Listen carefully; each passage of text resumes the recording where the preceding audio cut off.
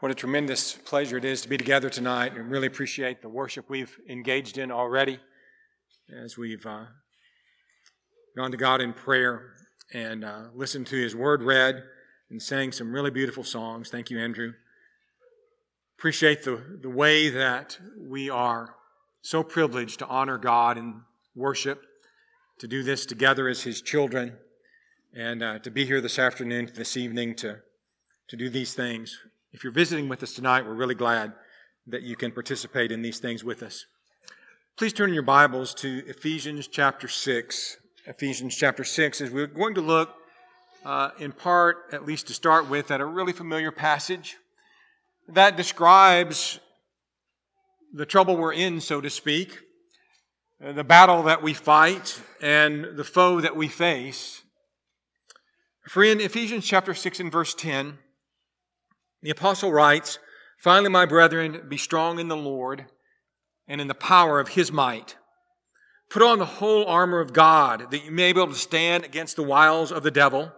For we do not wrestle against flesh and blood, but against principalities, against powers, against the rulers of the darkness of this age, against the spiritual hosts of wickedness in the heavenly places. Therefore, take up the whole armor of God, that you may be able to withstand in the evil day, and having done all, to stand." In this passage, Paul indicates that we are in a great spiritual warfare.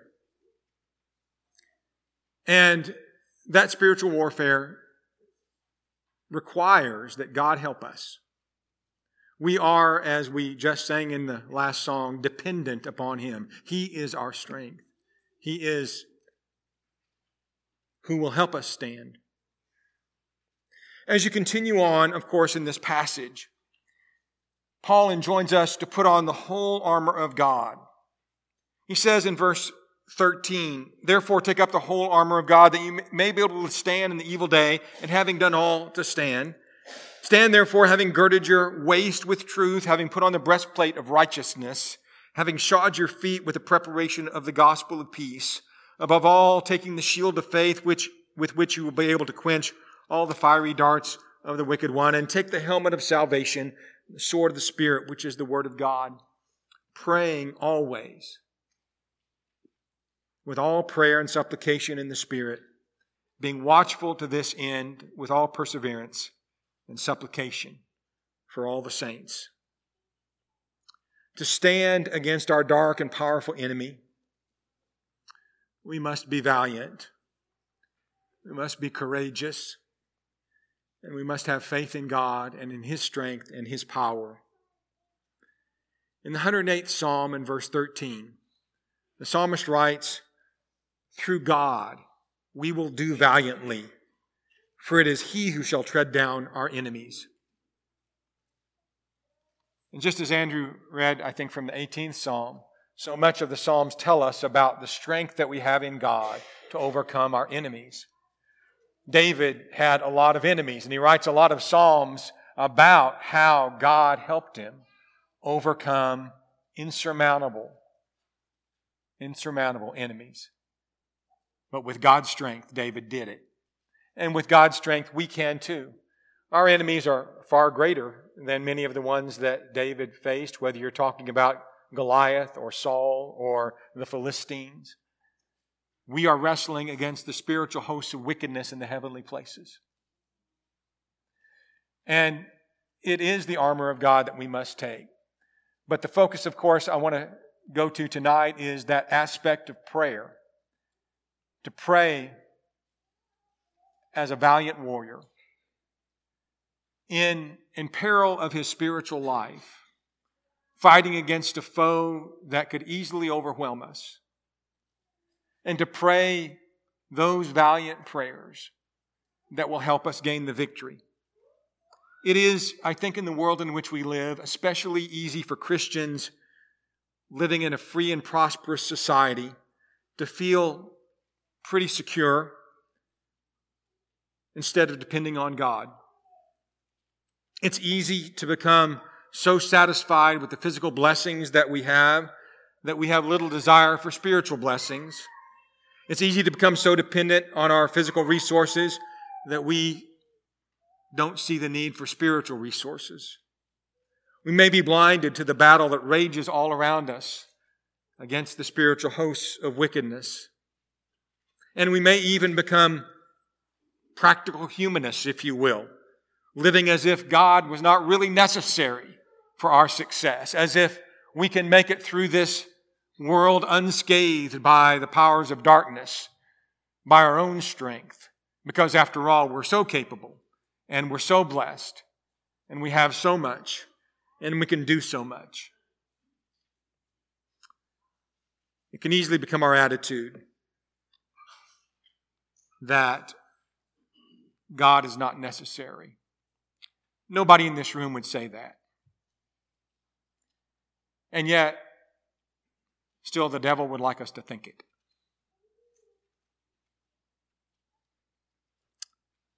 When that happens, passionate longing for God, yearning for His help will disappear from our lives. It's because of this common danger that Paul understood, that we also need to understand, that Paul closes this great epistle to the Ephesians with this appeal to take up the whole armor of God. And in verse 18, again, praying always, with all prayer and supplication in the Spirit, watchful to this end, with all perseverance for all the saints. Equipping ourselves with God's armor is not a mechanical operation. I think sometimes we read through this and okay, we've got this piece of armor and this piece of armor and this piece of armor, and we look at the armor of a Roman soldier and we see how all of that worked together for his defense and for his power as he attacked the enemy as well. And so we have these pieces of armor and we stick this on and we stick that on and think of it as a mechanical operation. It is not. It is not just that. But if we see it that way, we're failing to understand our grave dependence upon God in this battle. Equipping ourselves with God's armor is an expression of our dependence on God, that we cannot win this fight without Him. We will surely not win this fight without Him. And fervent, vigilant, constant prayer is the most obvious admission that we could make of our dependence on Him. And so tonight, the prayers of the valiant. Ephesians 6:18 describes a valiant warrior's prayer life. It is persistent. It is Spirit-powered. It involves prayers and supplications. It is watchful. It is persevering. And it is purposeful. All of these things are inculcated in what we see in verse 18. And we have much to say tonight, and some things we won't go in much detail on. We have looked at Ephesians 6:18 not too long ago in a sermon, but I looked at it from the other perspective, from the end of the chapter, from where it goes rather than where it's coming from. And I really want to think about it in terms especially of this valiant warrior and his prayers. And that valiant warrior is you and me. The valiant pray persistently. Paul says, praying always. Praying always. The Jewish people of Paul's day had prescribed times for prayer. You even see that in some of the practices of Jesus and the apostles. Going up to the temple, Peter and John did at the hour of prayer, for instance. The Jewish people had those prescribed times for their prayer lives, but the coming of the new covenant really brought a new dimension to praying. So among other things, you see the early Christians in Jerusalem in Acts chapter 2 and verse 42, they devoted themselves, they continued steadfastly, one translation says, in prayer, among other things. Acts 2:42. In many of his letters, Paul either admonishes or acknowledges the constant prayer lives of Christians, continuing steadfastly in prayer, Romans 12 and verse 12. Continue earnestly in prayer, Colossians 4 and verse 2.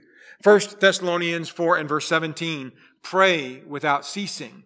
And Paul tells Timothy in 2 Timothy 1 and verse 3 that he was praying for him night and day.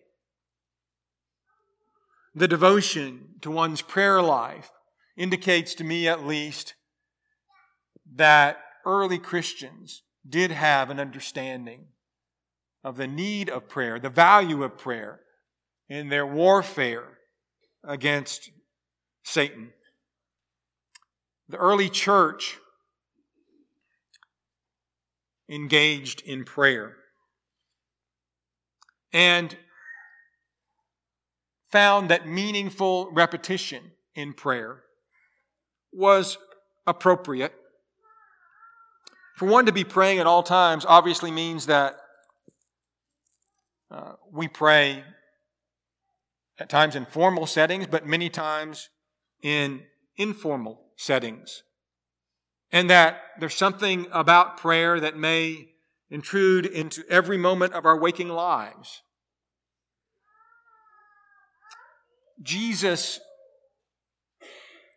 prayed. He taught us to pray. Among the things He taught us about prayer in Matthew chapter 6 and verse 7 is that when you pray, do not use vain repetitions as the heathen do, for they think that they will be heard for their many words. And so if you just stop right here, everybody follow this. We're told to pray without ceasing, to pray continually, to pray steadfastly. We see Christians doing that. And yet, is Jesus saying don't use any repetitions? Well, that's going to be really hard, isn't it? If you have to pray all the time and you can't say the same thing twice. That's not what Jesus is saying. He's saying don't use vain repetitions. Don't just think that you're going to be heard because you're talking a lot and you're saying the same thing over and over again. The heathen, in their prayers to their idol gods, would do that kind of thing. You even have a record of it in Scripture. Back in 1 Kings chapter 18, you might remember Elijah's battle with the prophets of Baal. They're up on Mount Carmel, and it says about the prophets of Baal that they called on the name of Baal from morning till evening, saying, "Baal, hear us." Now, let me tell you what, if that's all they said in their prayers, and it may well be all they said in their prayer, that was a lot of repetition of something that was meaningless because it was to an idol god. Baal, hear us, Baal, hear us, Baal, hear us. Right? So, Jesus is saying, don't do that. Don't just say it to be saying it.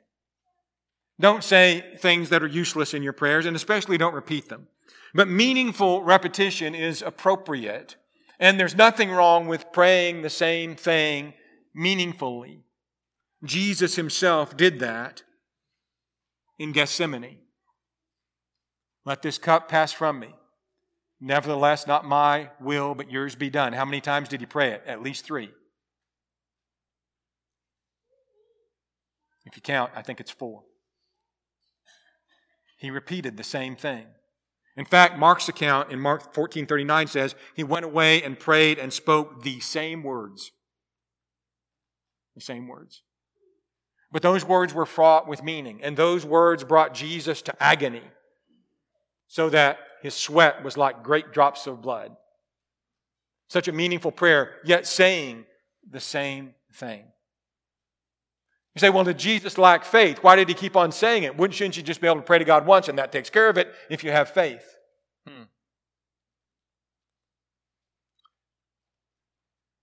Does the Lord not want to see our passion? Does the Lord not want to see our need? And it's not the repetition of a thing in prayer that is especially significant to us, a confession of our need for Him to help us and our trust in Him to do so. The Apostle Paul had a thorn in the flesh. He said 3 times, I asked the Lord about this thing. And He said, my grace is sufficient for you.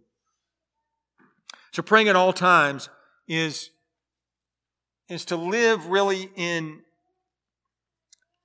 a continual awareness of our need for God, where everything and anything that we might see or experience might lead us into prayer.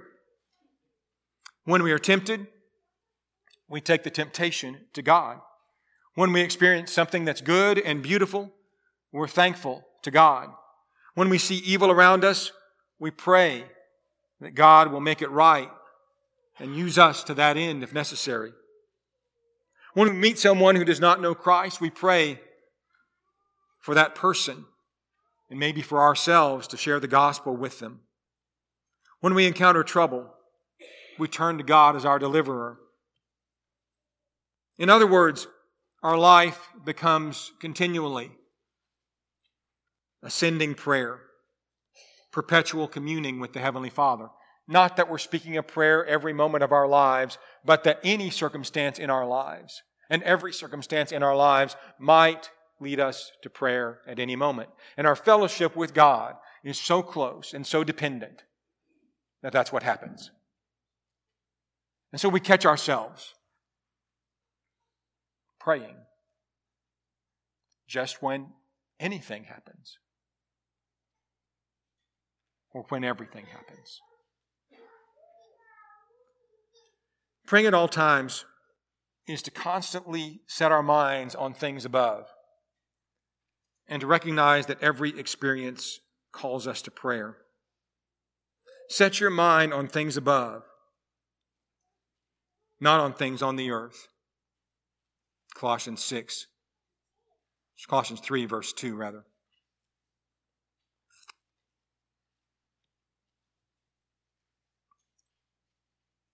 Why don't we pray all the time? Why do we as Christians have difficulty with that? You might be saying, well, I never have any difficulty with that. Good for you. Let me talk to the rest of everybody. Is it because we don't understand the seriousness of the warfare that we're in and this awful foe that we're facing? Is it because we don't realize our utter dependence upon God? Is it because our minds are not set on spiritual things? Is it because we're too busy and we kind of got the things that we wanted from God? By that I mean, did you ever play with kids and maybe you have some pennies or some candy in your hand, and you're holding it in your hand and you say to the children, if you can pry my fingers open, you can get what's in my hand, the candy or whatever it is. And so if you're with your grandkids or something, they mob you and they pull on your fingers and eventually they'll get them open enough, or you let them get them open enough that they get the candy that's in there, and then they grab it and they run away as if they've really conquered. They've really got something. And they don't come back until they've got the candy eaten. And with God, we're like that. We think we have to pry it out of His hand, and the thing that we have is some physical blessing, some small thing. Yes, I got that thing from God. I don't really need Him anymore, do I? I think there are lots of things that go into our lack of a constant prayer life, but one of those things is the failure to plan. I have found in my life that yes, I want to pray spontaneously. Yes, I want to pray at any time and every time. But also, my prayer life is much enhanced if I plan times to pray. That there are certain times that I will make a point to pray. You start with meal times, I think, of course, but rising up in the morning, first thing, going to bed at night, last thing. Other times during the day where you're doing a specific thing and you're going to be in a position where you can pray to take advantage of that, and just make it a plan and a routine to pray during those times. And from that, this consciousness of God and your need for Him and His presence with you, I think takes over for the warrior, for the one who is valiant, who's fighting the battle against Satan. The valiant pray persistently for all of those reasons. The valiant pray in spirit. Again, in Ephesians 6:18, praying always with all prayer and supplication in the Spirit, the text says. Praying in the Spirit is prayer that I think, first of all, conforms to the will of the Spirit. It is facilitated by the Spirit, and it conforms to His will and purpose. What do I mean it's facilitated by the Spirit? Well, in Romans chapter 8 and verse 26, the Spirit intercedes for the saints according to the will of God. We don't know how to ask as we ought to, but the Spirit helps with groanings which cannot be uttered, getting our prayers to God. We talked about that in an earlier lesson. And He intercedes, the text says, according to the will of God. So when we pray prayers, we pray according to the will of God. We pray for things, as we were talking about in our Bible class this morning, things God has promised, things we know that God wants us to have. If we ask according to His will, He hears us, John says. In Ephesians, to pray by the Spirit is to pray through Christ, for in Him we have both access by one Spirit to the Father. Ephesians 2:18 says. So praying in the Spirit is all of that, but it may also relate to being fully involved in the prayer in the inner man, praying with the help of the Spirit of God, but also praying in your spirit with your inward man involved. So in Romans chapter 1 and verse 9, Paul declared that he served God, he says, with my spirit. We are to worship God in spirit and in truth. And that spirit has to do with our spiritual involvement. In 1 Corinthians 6 and verse 20, you were bought at a price, therefore glorify God in your body and in your spirit, which are God's. So the spiritual man is involved in this. I'd like you to look in your Bibles. I've referenced several verses very quickly, but look at Romans chapter 12. And look at Romans chapter 12, verses 11 and 12. Where, as Paul describes the life of a Christian, the day-to-day, how a Christian is to live. Among other things, he says, not lagging in diligence, fervent in spirit. That means you're on fire inside. That means you're zealous in the inner man. Fervent in spirit, serving the Lord, rejoicing in hope, patient in tribulation, continuing steadfastly in prayer. All of those things are to be done with a fervent spirit, including continuing steadfastly in prayer. Prayers are only going to be ho-hum if we are ho-hum. The fire in a prayer comes from our spirit.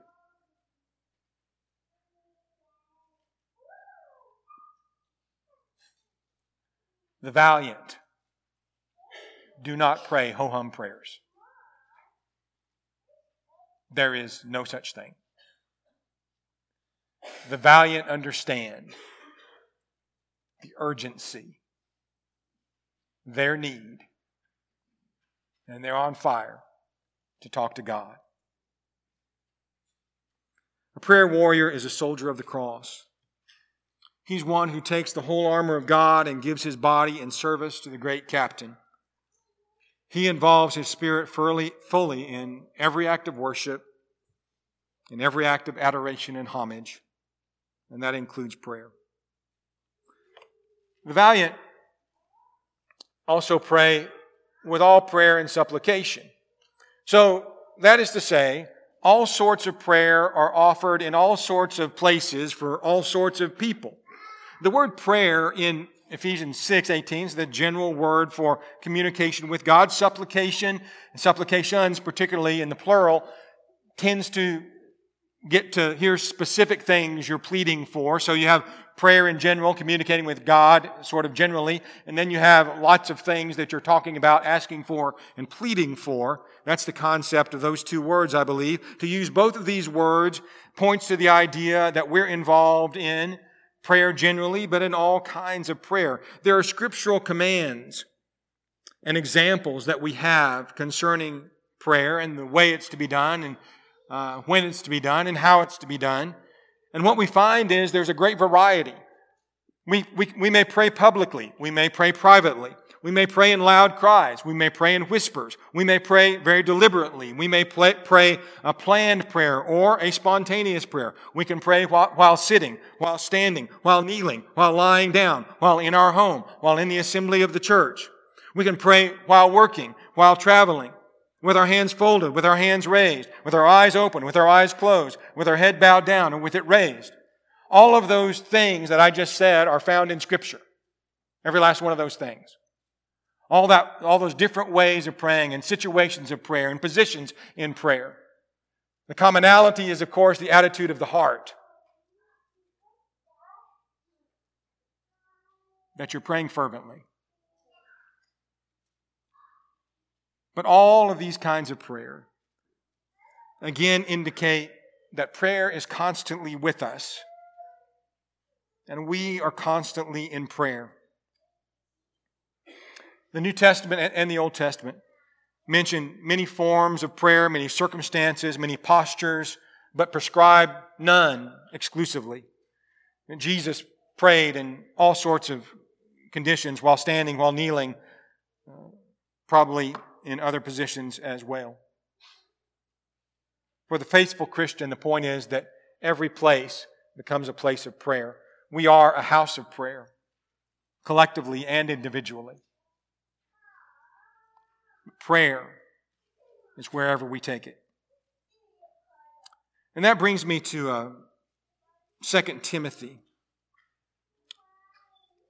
Familiar passage or 1 Timothy rather, chapter 2. Where if we look at the first couple of verses,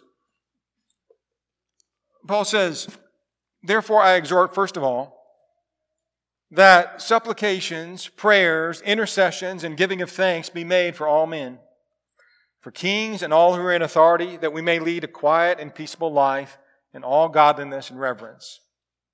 This again is a passage certainly that we've looked at even this year multiple times in lessons. But is it not a call for all sorts of prayer, for all sorts of people, in all sorts of places? And Paul is piling up these various terms in reference to prayer to describe all of that. And when you go down to verse 8, he says, "I desire therefore that men pray everywhere, lifting up holy hands without wrath and doubting." These are the prayers of the valiant. All kinds of prayer offered everywhere and always reflect, don't they, a constant fellowship with God. That's what enables this sort of prayer. Constant fellowship with God, that God is with us and we are with Him. God's greatest desire and our greatest need is for us to be in fellowship with Him. There's no greater expression or experience of fellowship than prayer. That's what constant fellowship with God meant to the psalmist.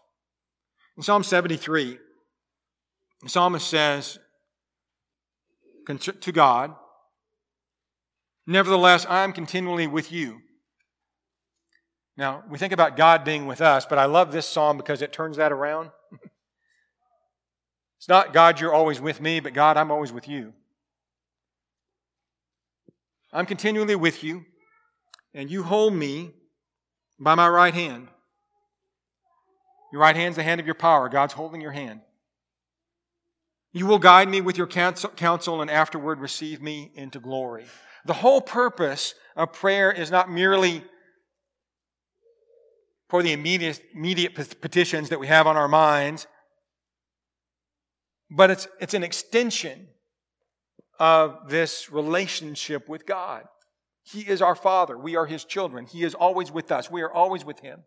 He loves us always. We love Him always. We are dependent upon Him always. And He is always there for us. And so in Ephesians 6 and 18, nothing could be more sensible than to pray always, in all ways, to this God who's always with us. The valiant watch and persevere in their prayers. Whenever one prays, he needs to pray with an alertness and a vigilance. Concerning his coming again, Jesus told his disciples in Mark 13 verse 33, it should be, take heed, watch, and pray, for you do not know when the time is. So we need to be ready for Jesus' coming and watchful and praying as we anticipate that. In the garden, on the night that he was betrayed, Jesus told his 3 disciples to watch and pray, yet lest you enter temptation. Paul counseled the Colossians in Colossians 4 and verse 2 to devote themselves to prayer. Again, constant watchfulness is indicated in that. Constantly persevering. There are 2 parables that Jesus shares with us about being watchful and persevering in prayer. One is of the persistent neighbor who had a friend come at midnight, wanted something to eat, and he wasn't going to get up and get him anything, but he kept on knocking on the door. So he did. That's persistence in prayer. And then you have the insistent widow who had the judge, who wouldn't avenge her, wouldn't give her justice, but she just kept on going. And the judge says, I'm not really much for justice, but she's just wearing me out, so I'm going to give her what she's asking for.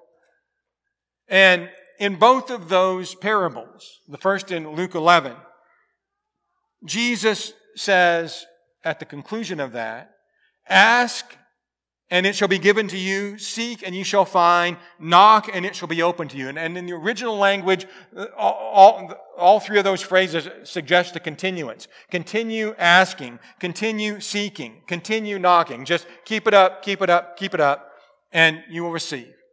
It will happen.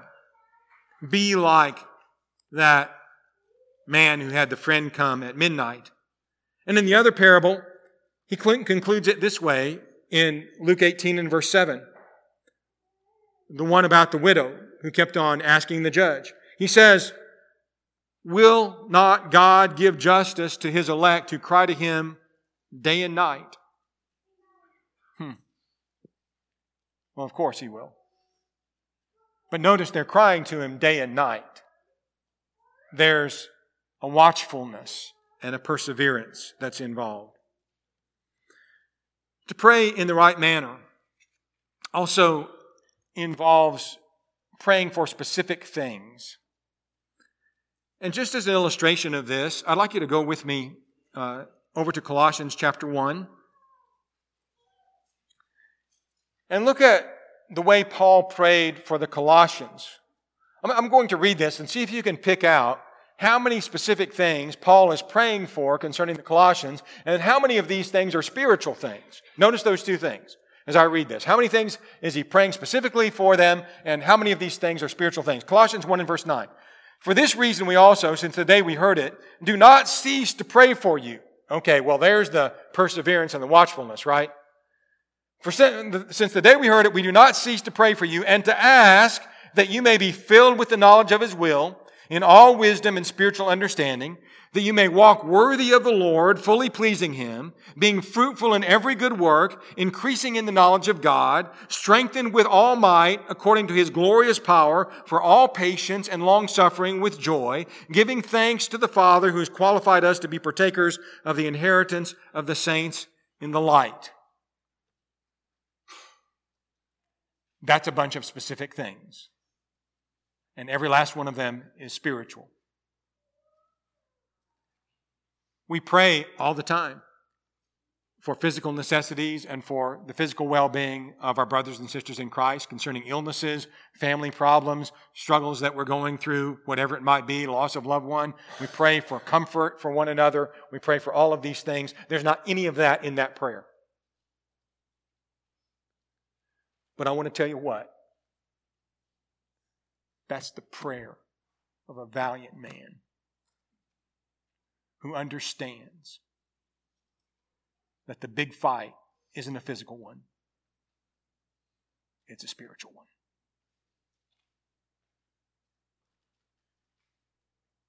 This should be our prayer. For these things. Don't leave off the physical. We need that. But this is where the war is. This is where the battle is. This is the prayer of the valiant.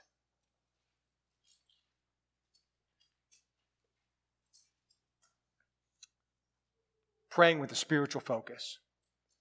It's illustrated there in Colossians 1. These other passages, you can see the same thing. I'm not going to go through them.